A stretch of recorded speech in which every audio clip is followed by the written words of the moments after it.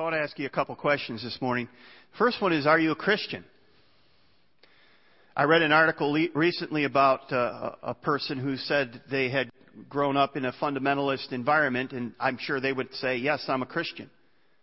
But they say, I no longer go to church. I'm no longer part of that. It was a fundamentalist Christian the way they were raised.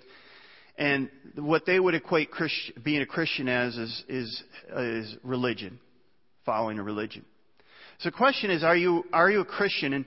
And the second question is, are you a mature Christian? Are you a mature Christian?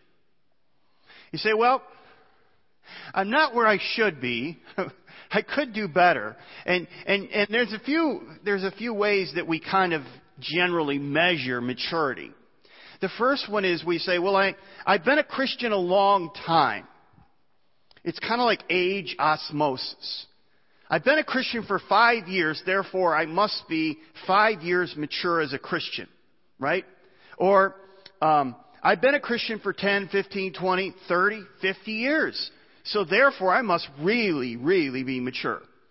I remember taking my boys with my wife. We'd go to the doctor and they would measure the length and they would weigh the baby and they would say he's in, and I would say he because I have no girls, so it's easy to do that. He is in the 75th percentile. And you go, good. Can he get to 90? Can he be a basket? But you're waiting for that child as they grow. And some of you have these in your house. You have that post or you have that door frame where you lean them against and you see the lines as they continually go up, because what are you doing? You're measuring physical growth. And spiritual growth, we tend to say, well, I've been a Christian for a long time, therefore I must be mature. Age osmosis.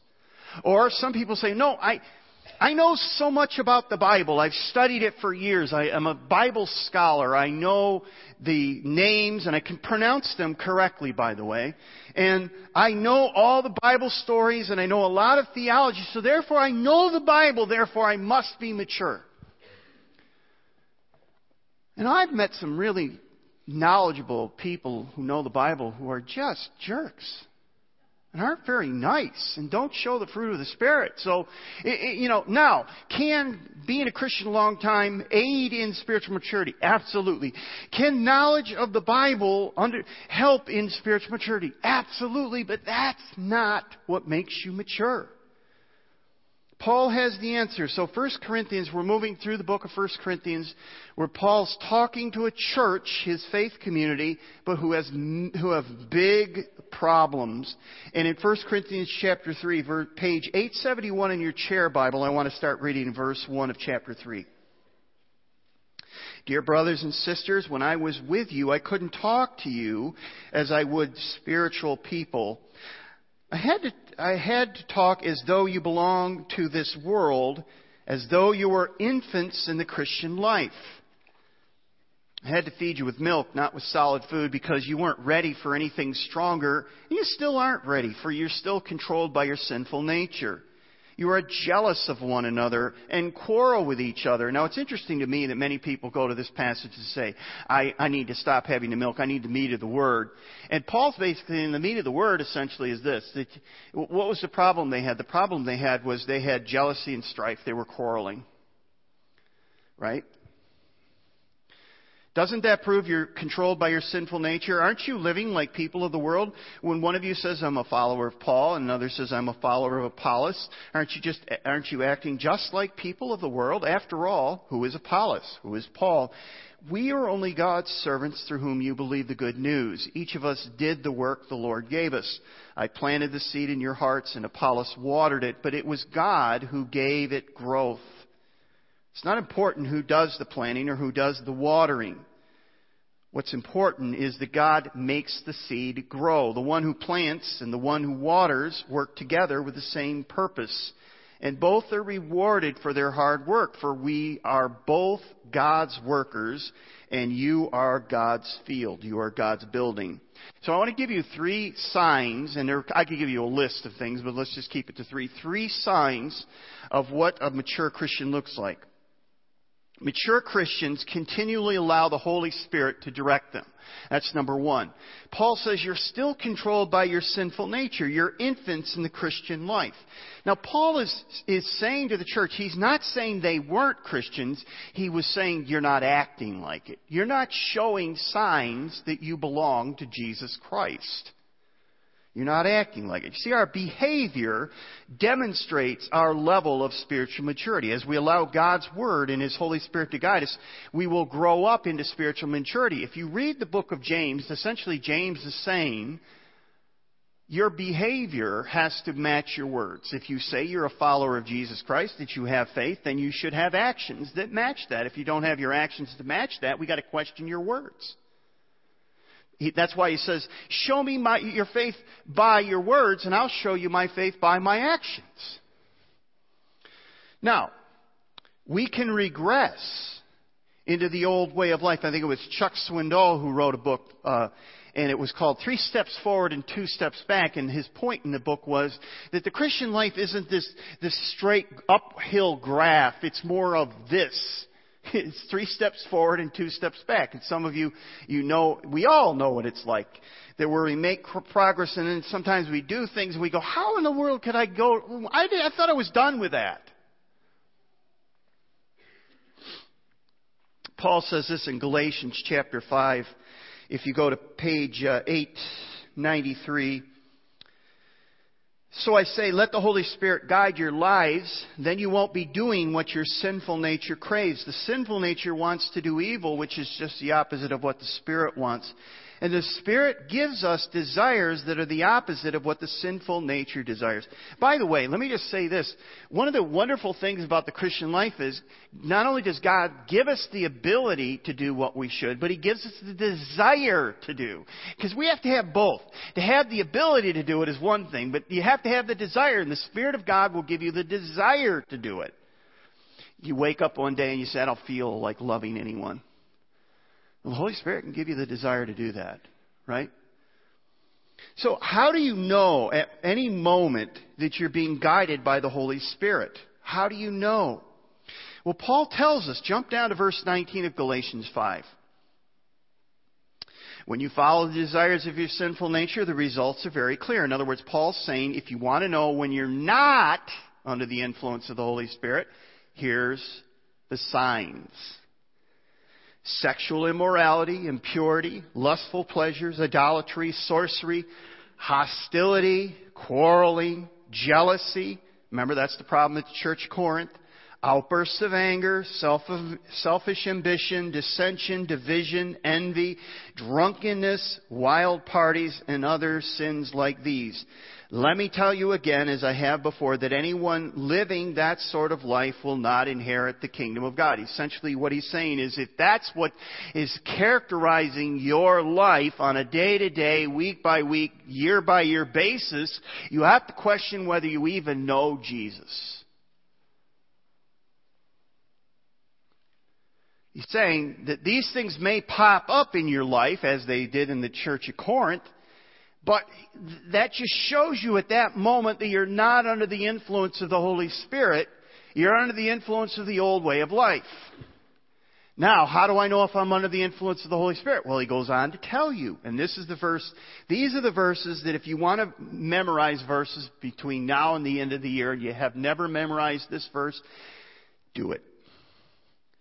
But the Holy Spirit produces this kind of fruit in our lives. Love, joy, peace, patience, kindness, goodness, faithfulness, gentleness, and self-control. There is no law against these. If you want to know if you are a spiritually mature Christian and you're allowing the Holy Spirit to guide you, you will see this fruit in your life. You will see patience where you normally used to never have patience. You will see joy. You will see self-control. You will see kindness and peace. Those will be part of your life. Now, when you sin, you could show the fruit of the flesh. But then you can ask God to forgive you and allow His Spirit to control you and guide you. And as you do that, you can walk and keep in step with the Spirit. So at any moment, you can know whether you're allowing the Holy Spirit to guide you or not. You can know that. So, a mature Christian is somebody who is allowing the Holy Spirit to guide them and direct their lives. And at any moment, when you're angry or you're jealous or you're striving, you'll know at that moment, this is not the Holy Spirit.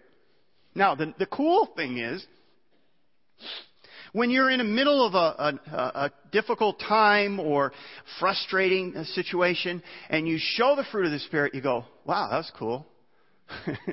I would have never believed that I could do that. And how cool is that? And what's happening there is the Holy Spirit is directing and guiding you, and that's a new thing. So that's the first one. Secondly, mature Christians willingly follow God's leader. Notice Paul says this, when one of you says, I'm a follower of Paul, and another says, I'm a follower of Apollos, aren't you acting just like people of the world? After all, who is Apollos and who is Paul? We are only God's servants through whom you believe the good news. You see, the people of Corinth they had a popularity contest going on, and they were enamored with personalities, and the same is true today. We are people followers, and we like following people, and we like following personalities. We like to be on the right side. Some of you, and I know there's Iowa State, Iowa fans here, I get all of that. But here, let's not get into it, all right? Some of you, though, are kind of like your mirror. You just kind of aren't really you're just not on the bandwagon. But then all of a sudden, Iowa goes 11-0, and you go, I've always been an Iowa fan, and your wife or your friends look at you and go, what are you talking about? Bandwagon, right? And that's the way we are. We jump on bandwagons and we follow personalities. And I just want to say that a Christian is first and foremost a Christ follower. Jesus says, follow me. Follow me. Now, I'm going to say a few things that sound contrary to what Paul's saying, because they were not really following these leaders. They just followed them because it gave them good vibes, right? It made them look good. They wanted to follow the winner, right? And basically, Paul was not the winner, right? Everybody was better than Paul. But God has set up leadership for His local church. Paul himself was a leader and planted many of these churches. He helped to plant the church at Corinth and spent years there. In fact, Paul gave directions for the leadership offices of the local church. You can read about that in 1 Timothy and Titus. He says, this is what leaders should live up to. These are the standards and these are the offices of leaders within the local church. And so leaders are called to lead. God has called leaders to lead. And we have leaders here at Hope Church. We call them elders. We have staff, but we have a congregational form of government. But God has ordained leadership for His church, and He calls His people, that's you folks, to follow the leadership here. And you say, well, I'm not a member. You're not. And, but here's the thing. There's no such thing as membership in the Bible. The point is that you as a Christian, and here's the problem we run into. The problem we run into is Americans pride themselves in their independence. We are not always good followers. But God has called us into a faith community, and He's set up leadership, and He says, wherever you worship, wherever you call your home church, whatever is the local assembly that you're part of, you need to submit to the leadership of that community. You're supposed to follow the leadership. Now, it says in the Scripture that you're to follow as we are good examples. Notice Paul says in 1 Corinthians 11, follow my example as I follow the example of Christ. So Paul he didn't shriek away from saying follow me. He said follow me as I follow Christ.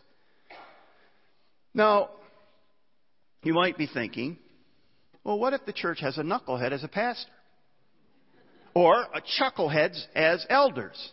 What do we do then? What do we do if we have people who are incompetent and bad leaders? And more than that, what if they're corrupt? Well, Jump down to verse 10 of chapter 3 of Corinthians. Because of God's grace to me, I've laid a foundation like an expert builder. Now others are building on it, but whoever is building on this foundation must be very careful. For no one can lay any other foundation other than the one that we already have, Jesus Christ. Anyone who builds on that foundation may use a variety of materials: gold, silver, jewels, wood, hay, or straw. But on the judgment day, the fire will reveal what kind of work each builder has done. The fire will show if the person's work has any value. If the work survives, that builder will receive a reward. But if the work is burned up, the builder will suffer great loss. The builder will be saved, but like someone barely escaping through a wall of flames. Paul is essentially saying here, we usually take this as an individual verse about how we're to build in our own Christian lives. But I believe in the context what Paul is saying is that pastors, leaders of the local church, are going to be held accountable for the work they do here. There's a few things that keep me awake at night. One is, where are my boys, and are they making good choices? Probably you're on the same page with me if you have teenagers, and I only have one teenager left.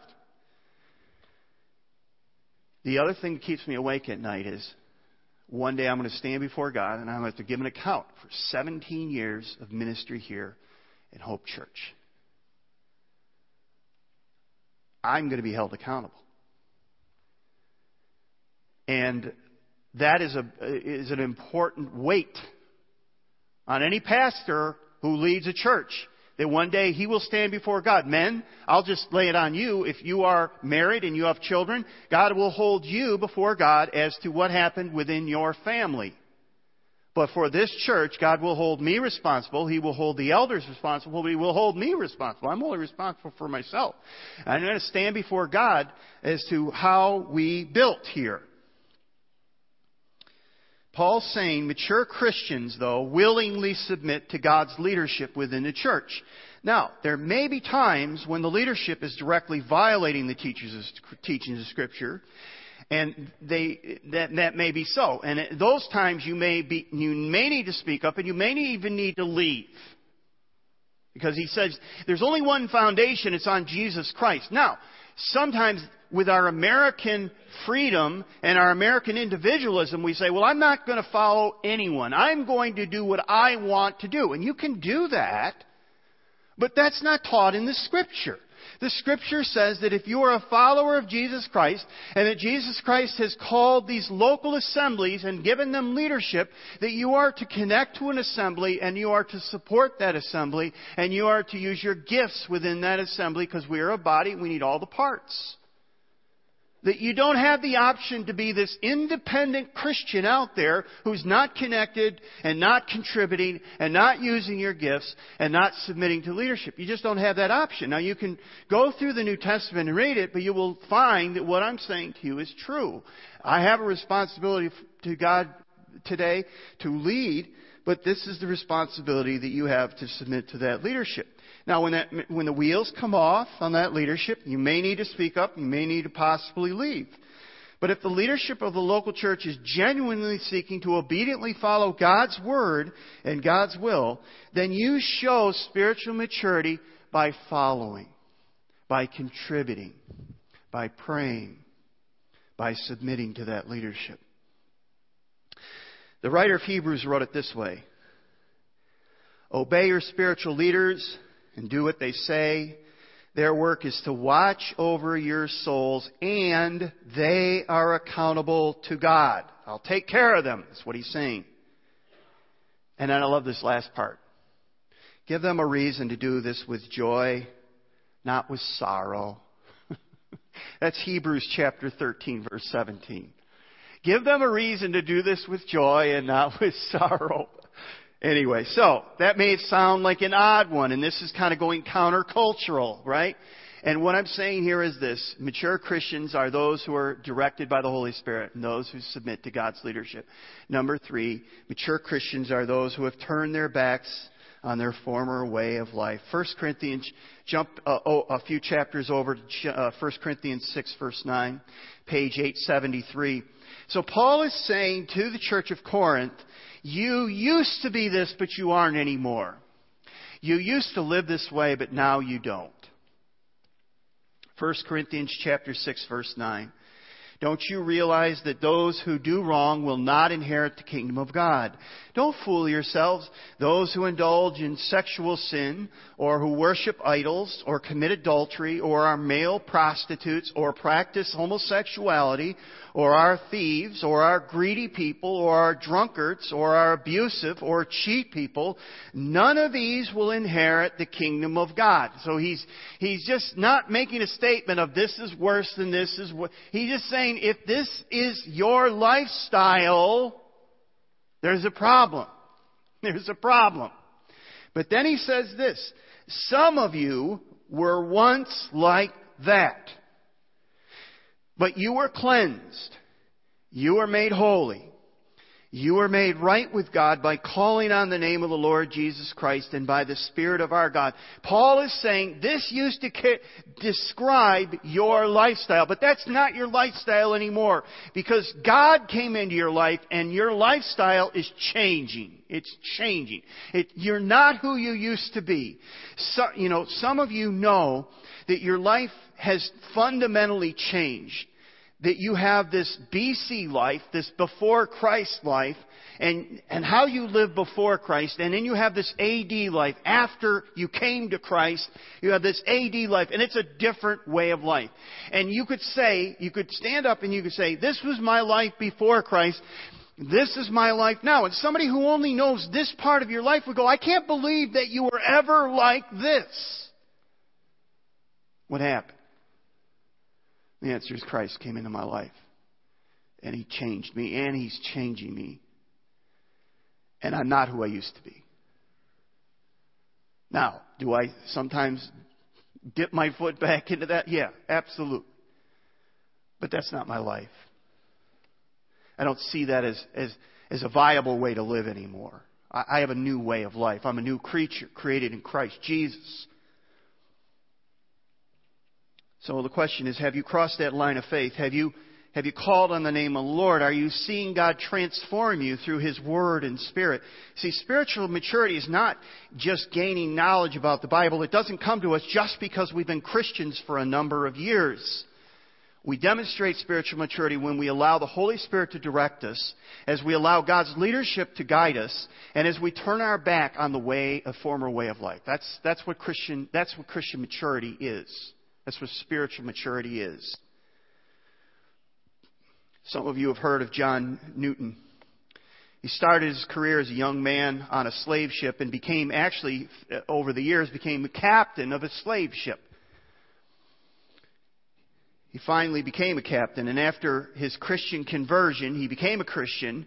Newton renounced his part in slave trade business and became the prominent supporter of the abolitionist movement. He lived to see Britain's abolition of the African slave trade in 1807. He became ordained and for many years served as an evangelical Anglican cleric. He wrote a number of hymns. Probably the one you're most familiar with is Amazing Grace. Amazing grace, how sweet the sound that saved a wretch like me. I once was lost, BC, but now I'm found. I was blind, but now I see. What he was saying was, this is who I used to be. Slave trader. Not a very good person. That's who I used to be, but now I'm in Christ. Now I follow Christ. And I want to leave you with this last quote by John Newton. He wrote this: I'm not what I ought to be. I'm not what I wish to be. I'm not what I hope to be. Yet I can truly say, I'm not what I once was. By the grace of God, I am what I am. And Newton is basically saying, God has changed me and is changing me and will change me. Spiritual maturity is growth. Growth comes as we allow the Holy Spirit to guide us, as we submit to His local church leadership, and as we turn our back on our former way of life. Would you stand with me? Let's pray. So, Father, what a work you have begun in our hearts, and what a work you continue to do. May we allow you to work in us. May we submit to your Holy Spirit. May we submit to your leadership in your church. May we walk away from that former way of life. Thank you for bringing us out of that, changing our hearts, giving us life. Thank you for the work that you're doing in our hearts, day by day, week by week, month by month, year by year. Help us to grow to be the workmanship, the masterpiece that you created us to be. Sometimes we'll slip, sometimes we'll fall. But may we get back up, brush ourselves off, ask for forgiveness, and get back on track with you. For we are on a journey with Jesus, and that journey doesn't end till heaven. And then it just takes on a whole new meaning. So, Father, thank you for bringing us into your family. Thank you for saving us. Thank you for the new path that we're on. Help us to walk with you as you guide us and direct us. May we be sensitive to your Spirit and to your word. We ask this in Jesus' name. Amen.